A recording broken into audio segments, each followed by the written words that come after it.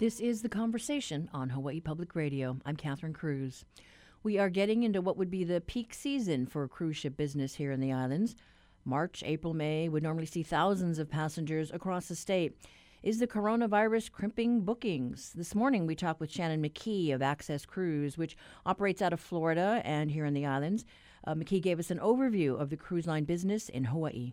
Well, the cruise industry has been coming to Hawaii for many, many years, and we definitely had some ups and downs. We had the height of the cruise industry back in 2004 when Norwegian Cruise Line and NCL America had 3 vessels permanently positioned in Hawaii doing inter-island cruising. After they left, we had a little bit of a downturn, but the cruising has really picked up steam, especially in Hawaii, and so we're meant to see our biggest numbers in the last about 15 years this year in 2020. The height of the cruise season is always in the spring and fall when the cruise lines reposition their vessels between Australia and Asia into Alaska, or sometimes from the Caribbean over to Alaska. So traditionally what happens is we will have between March through the middle of May is really the peak season in the spring when the ships begin to come into all the islands. Then we see things will start to slow down for the summer, where we'll have the Pride of America, which is here every week, and she will be here throughout the summer. We may get an international line that stops in here and there. Some of the luxury world cruises will stop in Hawaii in the summers. But then it picks up again in September through November with lots of international cruise brands as they reposition their vessels once again between Alaska, back over to Asia, and then back over to the Caribbean. In the wintertime, we see a lot from Princess Cruises. Princess has been a staple in the Hawaiian marketplace. They have been around, and they're running cruises usually throughout the winter months between California and Hawaii. And this is pretty much in every year for the last few years. This is one of their staple itineraries. And we've got other companies like Celebrity, Holland, Carnival Cruises, right? I mean, just a number of companies that stop here. Absolutely. Norwegian's by far the largest of the cruise lines as far as bringing the most number of guests because they have the inter-island cruising. But yes, we have Holland America, we have Princess, we have Carnival, we have Celebrity, we have Royal Caribbean. Royal Caribbean last year brought in the largest vessel that Hawaii has seen in the islands, which was the Ovation of the Seas, which was a vessel of about 4,000 passengers. And then, of course, we have all the small luxury lines, Viking Cruise Line, Seabourn, Crystal. All of those vessels are coming through. So I think because of the sheer numbers and the situation that we're dealing with the uncertainty with this coronavirus, there is concern about, Right. How do we accommodate them? I think there's a lot of uncertainty around the coronavirus. The same thing with passengers coming in via airplane, I would suspect. What I would say after being in the cruise industry for almost 30 years is that I feel very comfortable with the cruise industry. I worked on board. I was a cruise director on board for about 8 years before I moved into the corporate offices for a cruise line and then forming my own company. So I've seen the cruise lines from many different aspects, and I believe that they have very stringent protocols in place already. However, they are taking those protocols up to even another level. They just met with Vice President Pence to go over what protocols they do have in place and what they need to do to even take these protocols to a more stringent level to ensure the safety and the health of their passengers on board. So we're seeing that ratchet up this week? Yes, actually, they met with Vice President Pence on Saturday, March 8th, so just a few days ago. They had 72 hours, and they are meeting today with the U.S. administration to review the protocols that they are proposing to put in place, reviewing with the CDC, and they are presenting them. And I suspect that they will have those presented for everyone to see for the member cruise lines that will put in place, and they are meant to come out this afternoon. Now, I know there has been a call by our Lieutenant Governor, for the White House to halt cruise ships from coming in here for 60 days, which is an extreme, because we're talking about an industry and the livelihood of many people. And when we talk about what it brings into the state coffers as well. The CDC put out a statement saying an advisory on cruise, but really the underlying statement, when you read further past and beyond the headlines, the statement really said that if you have any pre-existing conditions or, you're elderly, that yes, you should think twice about taking a cruise, since this seems to be who is being affected by the COVID-19 virus. There was just a statement, in fact, today that came out from Dr. Anthony Fauci. I may be saying his name incorrectly. He is the head of the National Institute of Allergy and Infectious Diseases at the National Institute of Health. And during today or yesterday on Monday, there was an evening press conference where he said, if you're young and healthy and an American, you should have no reason not to take a cruise. So that was encouraging coming from him. Well, I have two friends that right now are on a cruise in Tahiti, and nobody wants to see anyone get sick. You worry about the crew members and the passengers. But at this point, then, like you said, protocols are being put in place. I can tell you that that the cruise lines, before anybody is even joining a vessel, they're denying boarding to all persons who have traveled or visited any of the countries in question. That goes for passengers as well as crew members. They're conducting illness screenings for all passengers who have traveled or visited any of the airports and any of these destinations on the CDC list. They're conducting temperature screenings as soon as they're capable upon embarkation. So before anybody can even get on the ship, they're already doing temperature screenings. I think it's well above and beyond what any other industry is really doing. I mean, I don't see that happening in the airline industry at this point in time. They're denying boarding to any persons who within 14 days prior had visited any of these countries, or they had helped care for anyone suspected or diagnosed of having the virus. They're conducting pre-boarding screenings necessary for preventative measures. And those are just the protocols that are in place today. As I said, CLIA and their member cruise lines, which are all the large cruise lines that come into Hawaii, all the cruise lines that come into Hawaii are members of the CLIA organization. They're gonna put even further screenings in place for cruise ship passengers. So how are things down in Florida? Here, I think people kind of feel like they have to carry on their daily lives. It's interesting. You hear things from others that are around you, but in my community where we are, it's business as usual. The cruise lines, I know, have they're still leaving out of Miami. They have more lenient cancellation policies. They understand with the virus out there that some people are worried if they have pre-existing conditions and they don't want to sail, that the cruise lines are allowing them to cancel without penalty. So they're being very lenient. Miami's the hub of the cruise lines, but the ships are sailing. They're sailing out, every day. Now in Asia, it's a different story. Some of those ships are not sailing at the moment as they prepare them to reposition them and clean them and put them into new marketplaces. But here, the industry is moving forward. It's a great time to sail. If you've not had an opportunity before, you can probably get a good deal on a cruise ship. It's probably not going to be as crowded. Some of the elderly passengers may have, or those with pre-existing conditions may have canceled. The cruise lines are used to filling their ship. So it's probably an opportune moment for, if you haven't or if you've ever wanted to sail, to take a cruise at this point in time. The ships will be transitioning back to Europe very shortly, other than Italy at the moment, which is a problem, but that's a country that's in a lockdown at the moment. So that's definitely causing challenges for the industry. We have cruise lines that are based out of Italy. You have MSC Cruises, which its home port is Genoa.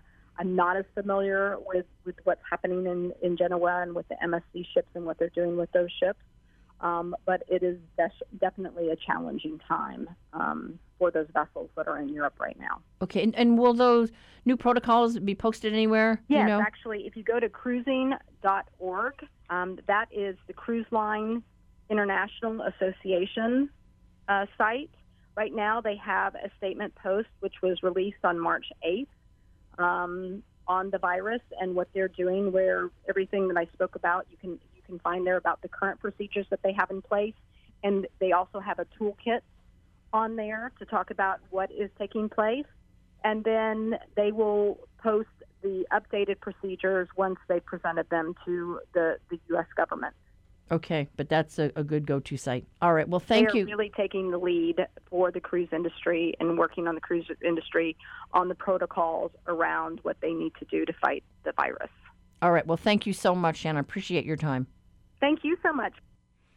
That was Shannon McKee of Access Cruise, a company that works with the Hawaii Tourism Authority to sell Hawaii as a destination for the cruise liners.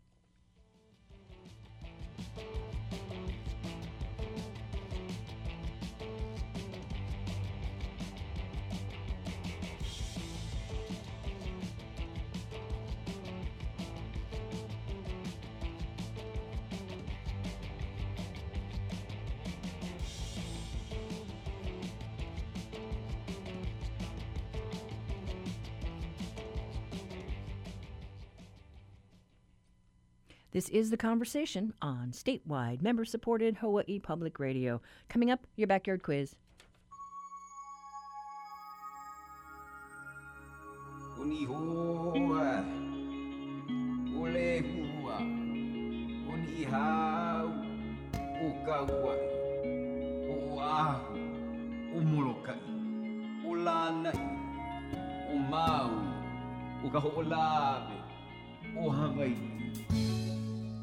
For today's backyard quiz, we take a look at Honolulu's skyline. At 429 feet tall, the first Hawaiian Center in downtown Honolulu is the tallest building in Hawaii. Designed by Cone Peterson Fox Associates, the striking building has sharp angles in several directions. There are 30 floors above ground and 5 underground floors for parking. The building includes a 24,000 square foot open plaza, park space, and waterways. Inside, you'll find a First Hawaiian Bank branch, lots of office space, an L&L on the ground floor, and an exclusive private top-floor restaurant with unbeatable views. There's also an art exhibit in collaboration with the Honolulu Museum of Art. During the holiday season, it becomes slightly taller when a lighted star is displayed on the roof. First Hawaiian Center has held the title of Hawaii's tallest building since 1996. But what was the tallest building before that? Call 941-3689 or 877-941-3689.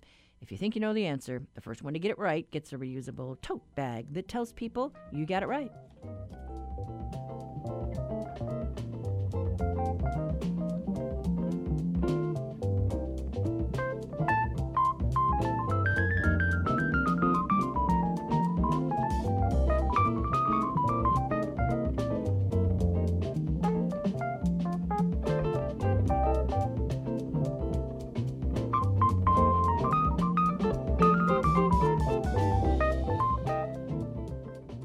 Support for the Backyard Quiz comes from Locations, whose realtors and staff proudly support HPR's commitment to sharing stories of Hawaii's people and places. Locations, welcome home.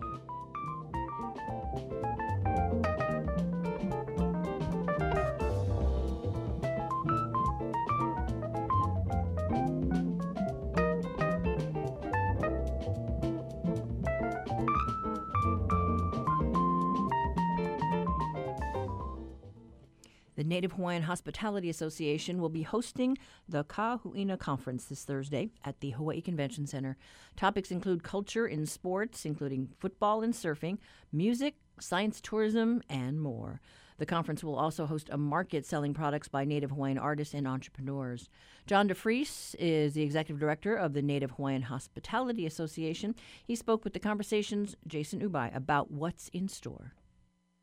Let me start with the Native Hawaiian Hospitality Association, who we represent, which was founded in 1997 by two very concerned Native Hawaiian businessmen and scholars, Dr. George Kanahele and Kenneth Francis Brown. And the concern back in 1997 was that the culture was either being misrepresented or marginalized in ways that were not helpful to the Hawaiian community, and also diluting improving the visitor experience over long term. So they created the association to basically bring focus to Hawaiian cultural values that could enrich business development as well as leadership training. So we've been in existence since 1997, and Kahuina is our second annual conference, which will take place on March 12th at the Hawaii Convention Center. Kahuina literally means the intersection or nexus, and what we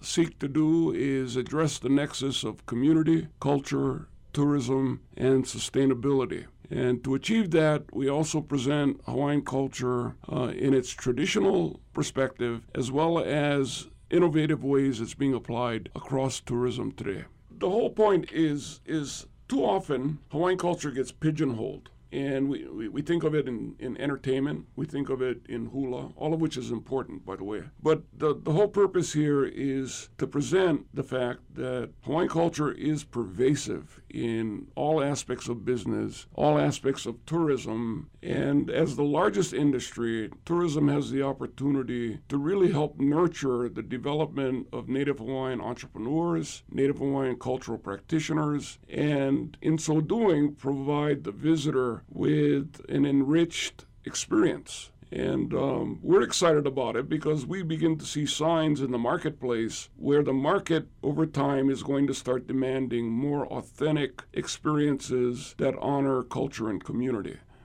And Hawaii, frankly, is positioned to be a world leader in that area. The community, I know it has always been a part of these businesses, but there's maybe a discussion that they can't get along. But could you maybe talk about how are these things integrated? My entry into tourism goes back to the early 70s, right? And I remember the industry basically messaging to the community what value tourism dollars meant to the community. I was always slightly offended by that because what that presumes is somehow tourism and the community are separate entities. The reality is every morning, in every hotel, in every business, the community walks in, and basically the community is operationalizing tourism, right?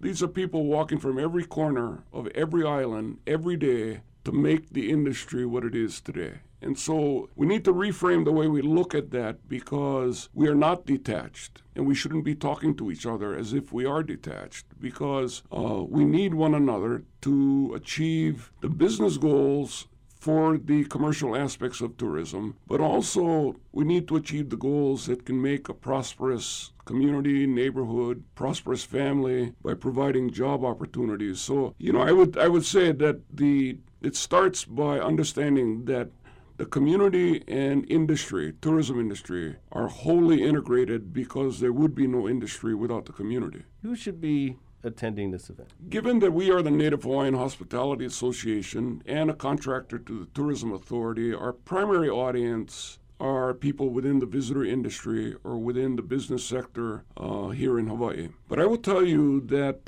there is a registration fee of $85 for the one-day conference, which includes lunch and a reception that follows. But I would reach out to every one of your listeners from the general public and say, if you have any interest in Hawaiian culture, in the relevance of Hawaiian culture in contemporary times, I don't care what your profession is, you will find benefit by attending this event. It transcends tourism because we're talking about Hawaiian culture in a way that cannot be placed in a box. It cannot be put under glass. It is pervasive. It is what makes Hawaii unique. Whether you're in tourism, whether you're in the military, whether you're in a completely different profession. We end up with attorneys showing up. We end up with financial advisors showing up, and especially now when the complexion and the landscape is shifting on things related to Hawaiian culture, much of it driven by the activity on Mauna Kea, but a deeper understanding, a better appreciation of Hawaiian cultural values is the way of the future, regardless of what industry you're in. You can be in public education, you can be a private school teacher, you will derive immense benefit from the lineup that we put together. Right now, things going on at 30-meter telescope, Kahuku wind farms, just some of the few cases out there right now where there's just this big discourse of Native Hawaiians and traditional practices versus new technologies or movement. But how can we bridge that gap? I have to tell you, I'm encouraged by as a starting point, the new strategic plan that the Tourism Authority has adopted. It comes on the heels of a year of community meetings, and it recognizes on every island and throughout the various communities, but it recognizes the adverse impacts that tourism has had on our communities, right? Some of our infrastructure, some of our favorite beaches, some of our favorite parks are not equipped to handle this, impact of increasing numbers. And last year, we, for the first time, totaled 10 million visitors, right? And so what the strategic plan has done is establish these 4 pillars of natural resource protection, Hawaiian cultural perpetuation, community well-being, and global branding as a means of putting Hawaii on a trajectory toward responsible tourism, which is the counter to what is well known as over-tourism. And what complicates this is social media. If I'm visiting Hawaii and I have a wonderful experience and I found this private secret waterfall, I'm a media company too, so I put it out there. The fact that I had to jump 2 fences and cross private property and all that really doesn't mean anything to me unless somebody starts to educate me as to how best to do my part as a visitor in somebody else's homeland. Tourism will emerge, I believe, as our friend Nainoa Thompson says, why isn't Hawaii a school and every visitor a student? And so I said to him, what are we going to teach him? And he said, Malama Aina, Malama Kekai, so that they understand how we do it so that they can go home and apply it in ways that are appropriate to their homeland. And now that's a massive aspirational vision, but I don't think we have a choice. We, as the host, have an obligation to teach those who come here. And for too long, you could say that the market was actually dictating what it wanted from us. And I think the events that you pointed out, the points of conflict, the points of tension, are raising the specter of us as a host culture, us as a Kama'aina community, taking the responsibility to manage what has become the success of tourism that also has a adverse impact if you don't manage it correctly. One last question about the event. Since coronavirus has been in the news and FestPac's been postponed, Honolulu Festival. We'll take precautions, and we'll certainly take the opportunity to present to the audience the kinds of things that we should be doing individually and with our families to help protect ourselves against this. Our event will move forward. We are not catering outside the state of Hawaii. So the people that will attend this come from every island, from different types of businesses beyond tourism, but it's a localized audience, so we're not reaching outside our shores at this time. But there are lessons to learn, and the Tourism Authority is diligent in getting information out because it is an industry that is extremely porous because we cater to an international marketplace. And Hawaii, in that respect, is vulnerable, and we need to take the steps to protect ourselves as well. Can you talk about some of the speakers that will be at the event? We will focus on a range of topics, one of them being sports marketing. And we'll be looking at the impact of Hawaiian cultural values and how they're shaping these sporting events that are globally televised. And the 3 events that we will focus on are the Polynesian Football Hall of Fame, which is in its 7th year. In addition to that, we've asked Mufi Hanneman, president of the Hawaii Lodging and Tourism Association, to weigh in on the community programs that the Football Hall of Fame is having. And of course, in the last 7 years, as we know, local Hawaii athletes are beginning to excel at all levels of professional football. We'll also be looking at surfing. Let's hope that the Tokyo Olympics moves forward because surfing will be featured for the first time. And here, most of America has soccer moms. Here in Hawaii, we have surfer moms. And we've got the best surfer mom, in my mind, in Malia Kaehui, the president of DTL, whose daughters are champion-level age group surfers, as well as her husband. And then We're taking the rare opportunity to interview a guy who's been at the forefront of the entertainment scene in Hawaii for more than 50 years, and that's Henry Kapono. Henry is a man of 100% Hawaiian ancestry who for more than 5 decades has remained at the leading edge and extremely relevant.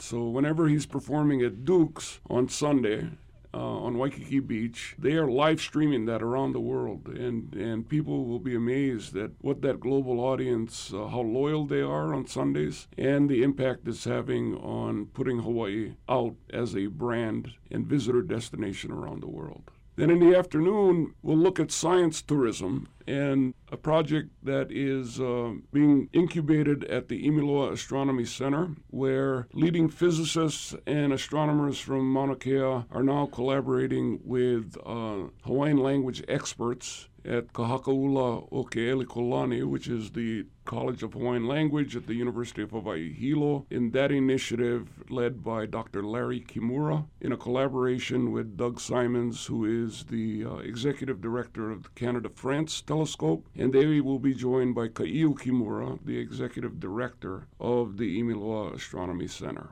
And then we have the rare opportunity of bringing father and daughter together in Chad Kalepa Babayan, a pole navigator and one of the original crew members of the 1976 voyage to Tahiti on Hokulea, and his daughter, who has emerged as not only a voyager but a navigator in her own right. And so they will be looking at both the anthropological progression of how voyaging emerged, first in Taiwan and then the Pacific Islands and ultimately to Hawaii. And Kalepa will be focused on that while his daughter begins to project how voyaging is affecting public education and educational youth initiatives on Maui.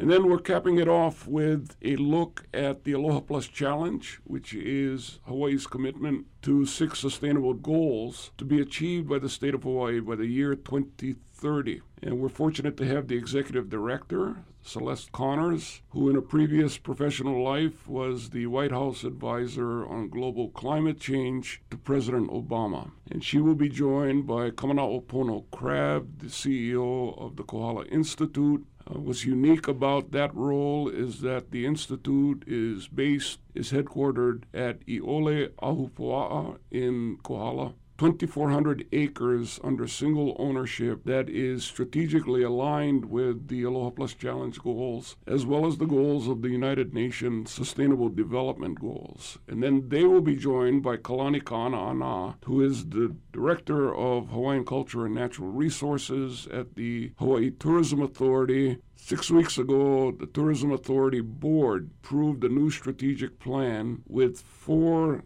basic pillars: natural resources, Hawaiian culture, community, and global branding. And so within that strategic plan, there are specific references to tourism aligning itself with the Aloha Plus Challenge goals, aligning itself with the United Nations Sustainable Development Goals. And so this panel will basically move through that topic and some very qualified people to be speaking in every one of these topic areas. That was John DeFries of the Native Hawaiian Hospitality Association. He was talking with our Jason Ubai. They were discussing the Ka'uina Conference. The event takes place Thursday from 9 a.m. to 5 p.m. at the Hawaii Convention Center. You can find more information at our website, hawaiipublicradio.org.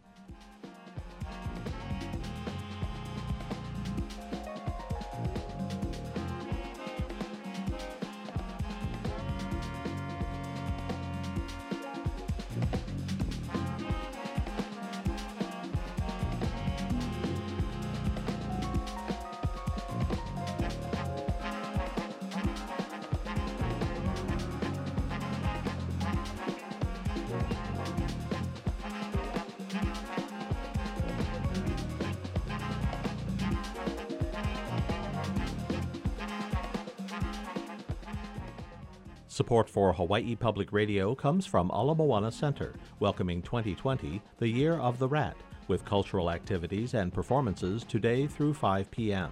Event details at alamoanacenter.com. America, are we ready? 6 more states in the South, Midwest, and West have their say in picking the Democratic challenger to President Trump from a much narrowed field. I'm Brian Lehrer from WNYC. Join me and listeners from around the country for a national call-in special on this big day in the election year. The time to listen and participate is now. Call in with your thoughts on the candidates and the state of our country. America, are we ready? Starting this afternoon at 1. Honolulu Civil Beat has a story about a potential break for Young Brothers, which provides vital inter-island shipping. Business reporter Stuart Yurton joins us this morning for our reality check. Good morning. Good morning, Catherine. So tell us about this bill that you're tracking down there at the legislature.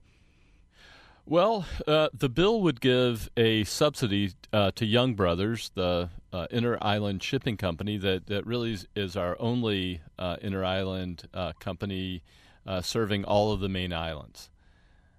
And so whose idea was this bill to give them a break? Well, the sponsor is Representative DeCoit from Maui, and the idea is that the background is Young Brothers has asked for and is seeking a 34% rate increase from the Public Utilities Commission, essentially as a monopoly or a common carrier for the water transportation in the state. Young Brothers has to go to the regulators and get permission to raise rates. It's doing that and is talking about a 34% rate increase. This would be a big blow to a lot of the neighbor islands, including small ones like Molokai and Lanai. Yeah, that's a fat hike. Yes, it's a big hike, and it really hits these smaller islands because they don't get a lot of the bulk huge containers of cargo that are can be a little bit less expensive to transport.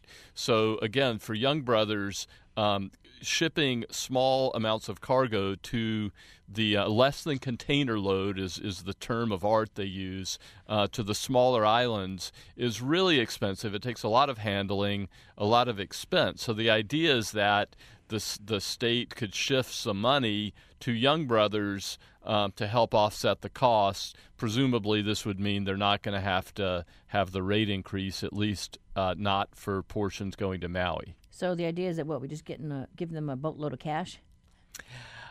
That's pretty much it. We're not sure how much exactly, but yeah, that's the idea. There is a special fund. Harbor users pay into it, and it would. It's been running a surplus, so the harbor users pay into it through all kinds of ways, fees, even fines, that sort of thing, and then the Department of Transportation uses it to operate and maintain the harbors.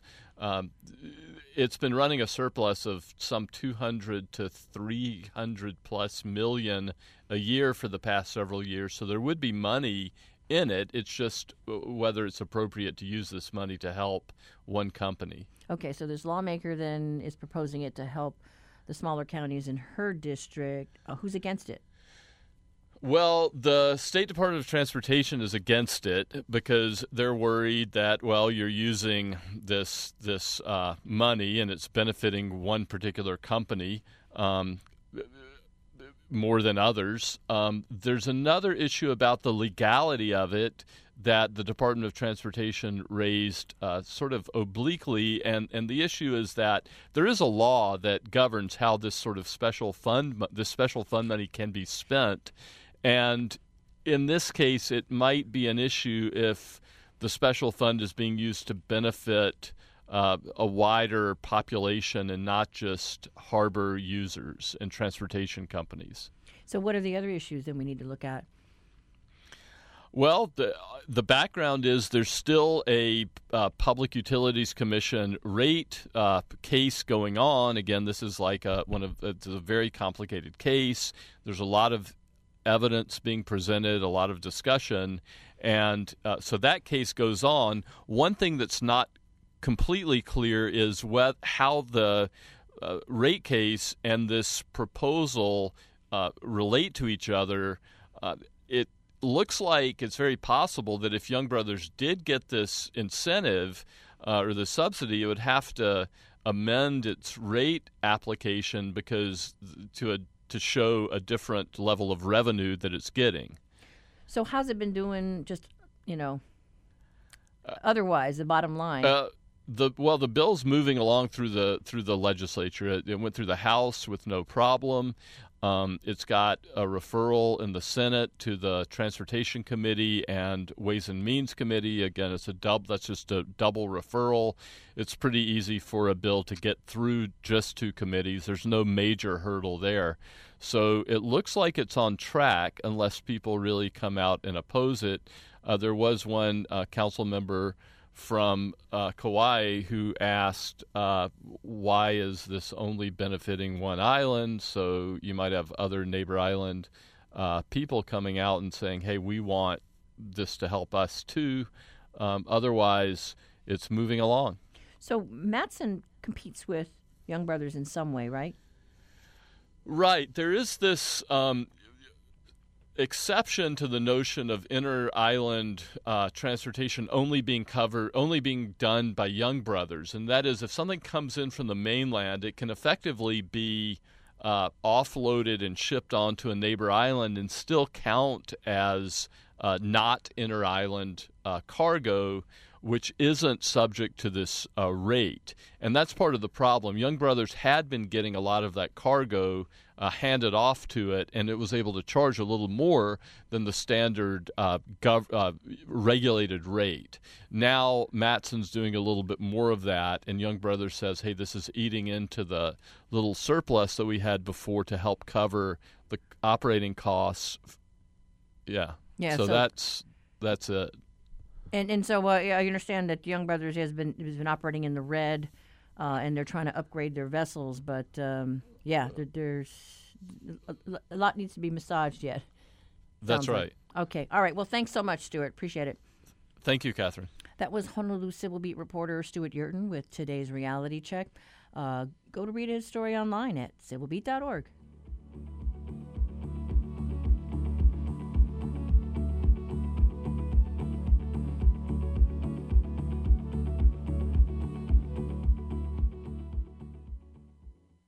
Voters in 6 more states head to the polls with more crucial delegates at stake. Let us win the Democratic nomination and let us transform this country. Will one candidate emerge as the clear frontrunner to face President Trump? We're better than this moment and we're better than this president. I'm Jeremy Hobson. Join us for live special coverage of Big Tuesday from NPR News. Starting this afternoon at 2, following America, Are We Ready?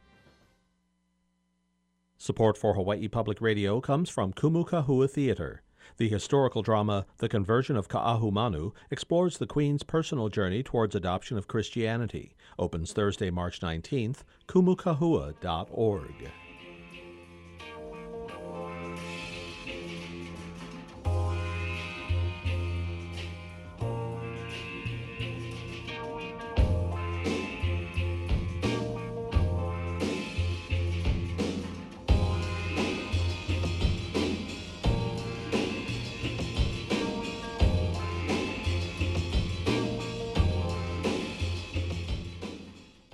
We are looking up at tall buildings for today's backyard quiz. On Kauai, it said that buildings can't be taller than a coconut tree. It's technically 30 feet tall for residential and 50 feet for commercial. On Oahu, it's now 418 feet, more than half the height of the 716-foot Diamond Head crater.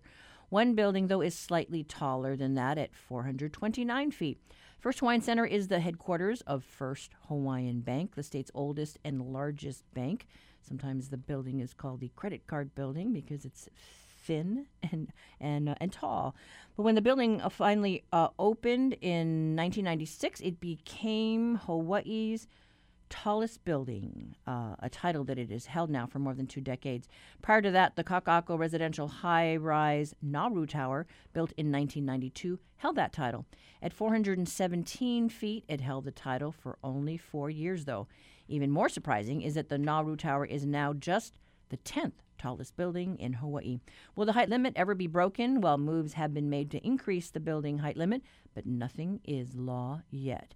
And no one got that question right, so we have no winners today. That's today's quiz. If you have one, send it to talkback@hawaiipublicradio.org.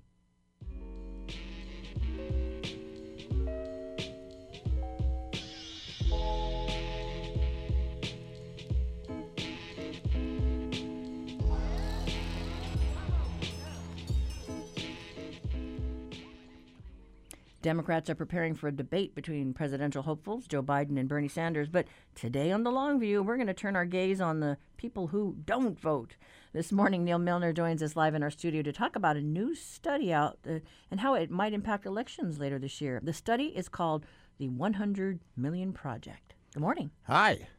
So tell us about this 100 Million Project. Well, it's a 100 million project because they estimate about 100 million people don't vote regularly at all. And if you look at the 2016 presidential election, as they point this out, 29 or so percent voted for Hillary Clinton, 27 or so percent voted for Donald Trump, and 41% did not vote. So non-voting was really in the plurality, if you look at it that way. So what the Knight Foundation did is to sponsor a huge study of non-voting, particularly, and what they've talked to 12,000 people, mostly surveys, some in focus groups. They did a sample of voters, a sample of non-voters. This is national, so they could compare them. They did a subsample of swing state non-voters. And they did another small sample, well, it's about 1,000, of what they call the emerging electorate, which is the youngest potential voter, usually seen as 18 to 24. And a lot of what they found out is what we know about non-voting already and that we don't always like to accept. But they did a lot more than that. So they got a little bit deeper. They got deeper. I mean, one of the things that they find, for example, is that you find non-voters all throughout the political and social spectrum. That is, you find and they end up, in fact, dividing the non-voters into what they call clusters. And they cluster. There are 3 clusters. There are 6 clusters altogether. They break down into 2 groups: disconnected groups and connected groups. The disconnected groups these are non-voters, remember. Now, there's one group that's conservative, that's older and whiter, and they sound a lot like the people who vote for Trump, except they don't vote. You have another group that's called progressives, liberals, who sound a lot like Democrats, only this group doesn't vote. There's a lot of similarities. And then there's a moderate group.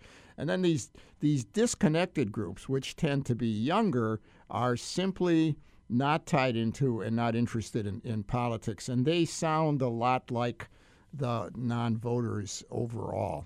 So they just don't care. Well, but see, when we say they just don't care, it starts sounding like a shaming sort of thing. Let's get one thing straight here, I think, that we know that non-voters tend to have less education, less likely to go to college, less money, they're less tied into community life, they're less likely to volunteer, less likely to be married, less likely to go to church. But to see them as kind of outcasts who are all that different doesn't make much sense because, in fact, there's a cross-section all the way through. It certainly is the case, and it certainly is the case that there's a significant group of people who don't know very much, don't follow the news very much, and really don't care very much. But there is also a group within this that follows the news not bad. They're kind of connected, and they still decide not to vote. The reasons for not voting are generally that it's not a high priority with them. I know we've lamented the fact that folks don't keep up with the news and sometimes just rely on the late night comedians to kind of get their headlines. But yeah, so you worry about what they know or what. Well, if you worry too much about what they know, you won't understand the complexity of the process. That's why when I talk about this, I'm real careful not to do worries or laments or all those sorts of things. I certainly would like people to be more attentive to the political process. I mean, I taught politics for all of my life. But if you tend to just worry about them, you tend to think that it's easier to change and that it just requires little changes. These people don't necessarily feel bereft. They just have other priorities. They don't like one of the things that non-voters seem to share. It seemed to show up pretty much in terms of what they don't like about elections is the Electoral College. It's not much different than the voters. I mean, it doesn't make any sense. It takes the thing out of the hands. And non-voters tend to have less faith generally in the electoral process. Yeah. Part of that is that there's some think it's it's kind of rigged. But there's another part of which that says it's just not very important in our lives. So they don't like the process. They don't like the process, but it's not like, they don't like the process, but it's not like they're necessarily all that interested in becoming a part of the process. And they don't trust the process, I guess. Well, they don't trust the process. But again, that's just one reason of a whole bunch of reasons why people decide not to vote. And it's a long list, but nothing really dominates. So what surprised you? Anything? Well, I think that the two things that were most surprising to me, and one, not that it was a quantum difference from what I knew, but it brought new information. One of which I just wrote a Civil Beat column about, has to do with the youth vote, where we know much more about young people. Because we know that young people essentially have the lowest turnout. Historically, they do. They just do. They're not very attached to the political system. Every election cycle, we go through this thing about rock concerts and bringing them out and all of this passion. And it can make a difference. The youth vote goes up a little, goes down a little. Barack Obama was relatively spectacularly successful in increasing it in one of his races. He increased it by 5%, which is huge. But for the most part, if you graph youth votes against other ages all the way along the line, the graph stays about the same, just constantly low. But what you find out from this study is, to me, that's really interesting, is that if you they take a sample of what they call the emerging electorate, just 18 to 24-year-olds.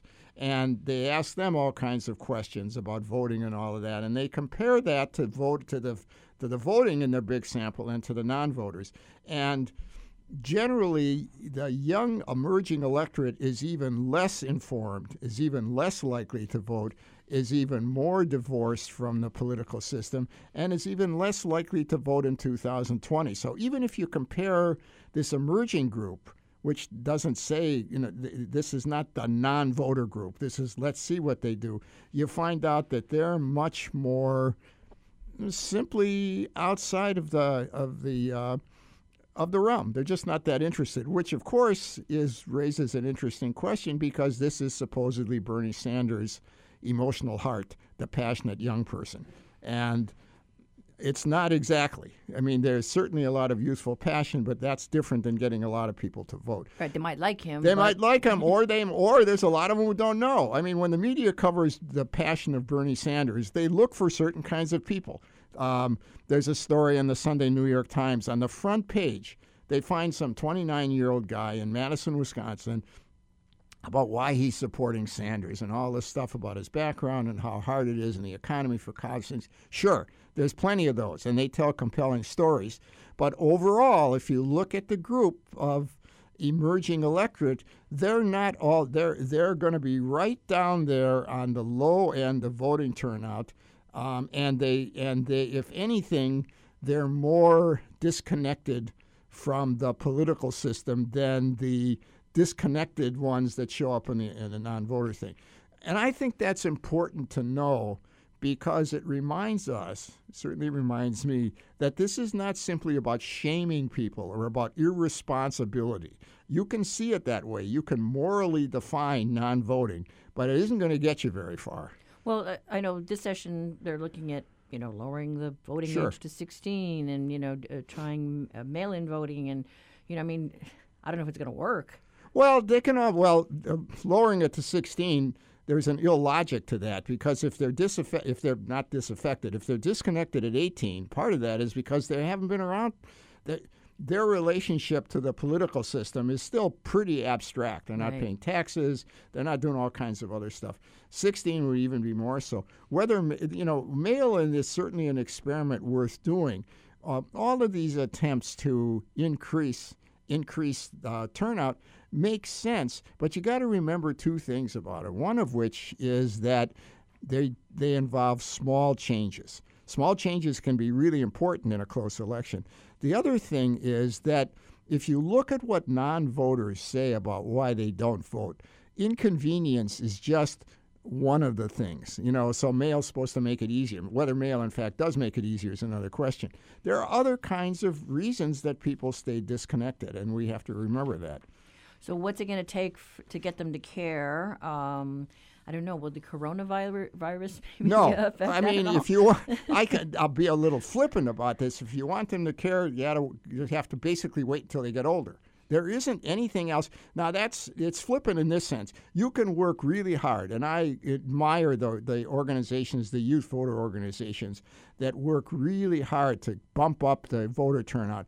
But the fundamental characteristics of young people on this regard has simply not changed over long periods of time, and certain events can make a change, and maybe over time that can change, but that's it. Okay. All right. Well, thanks so much, Neal. Sure. We've been talking with Neal Milner, retired political science professor and contributing analyst, about a new study out on non-voters. Look for links on our website, hawaiipublicradio.org. Support for Hawaii Public Radio comes from the Honolulu Museum of Art, with a mission to create relevant and transformative experiences through art with collections of Asian, European, and American works, including arts of Hawaii and textiles. honolulumuseum.org. Hi, my name is Lisa Nakamichi, and I'm the founder and artistic director of the Aloha International Piano Festival, and we are proud to be underwriters for Hawaii Public Radio. We are proud to partner with HPR, who also believe in sharing the highest level of artistic excellence. We look forward to a continued partnership for many years ahead.